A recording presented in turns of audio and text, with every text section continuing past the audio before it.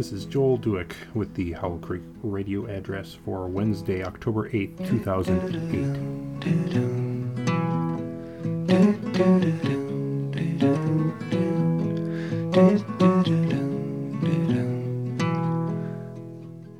Overheard on NPR Monday morning. And speaking of recombinant mascots, here are some elephants in pink tutus.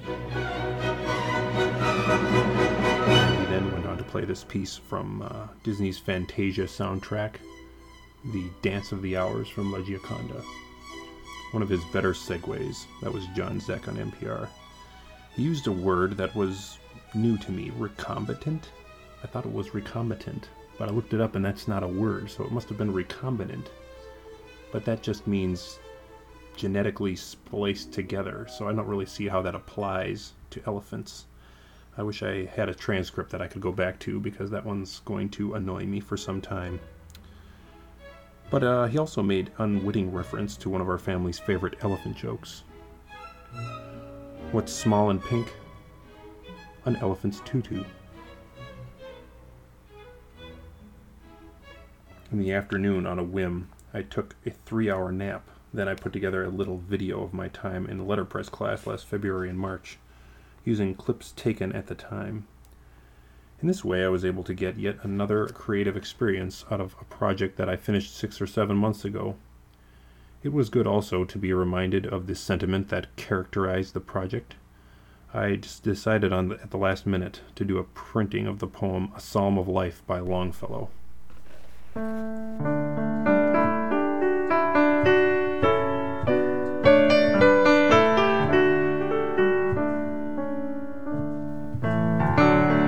Not on technical merit a really great poem.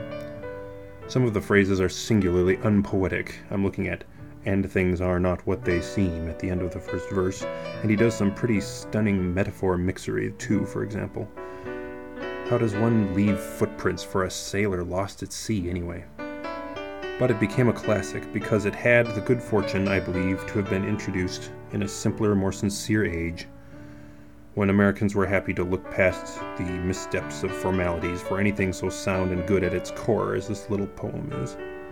At any rate, I didn't have time in the class to really do it justice artistically, having had to miss 2 weeks due to a long and unusual business trip to Dallas.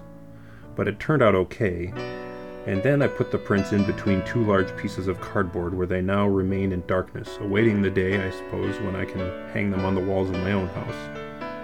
Which explains why I'd kind of forgotten about the sentiment of the poem until I went back to the video footage on Sunday, and I saw "Life is short, be a hero" glowing out at me in bright orange block caps like a divine hint. Oh, I'll do my very best, I thought. I'll do my very best.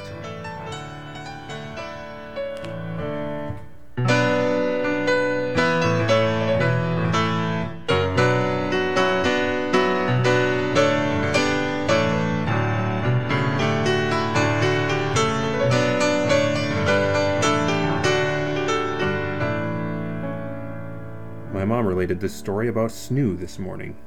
Snoo, in an unaccountable but much appreciated fit of initiative, has begun getting up at 6 a.m. to go running short distances.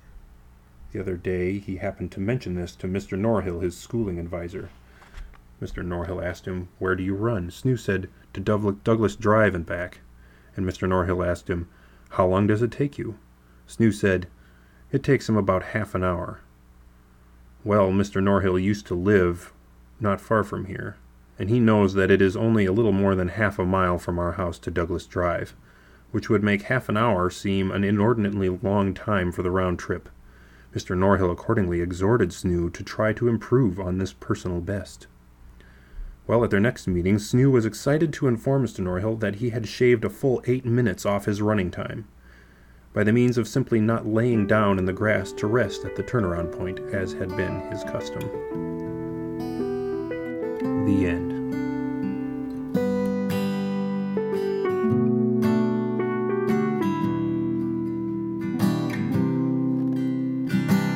You make it too hard, you make it too hard, you make it too hard.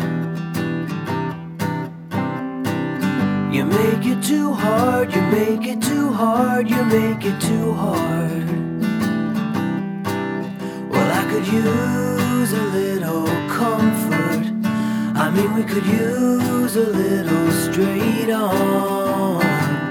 So don't get tangled up in all the pretty things you could choke on.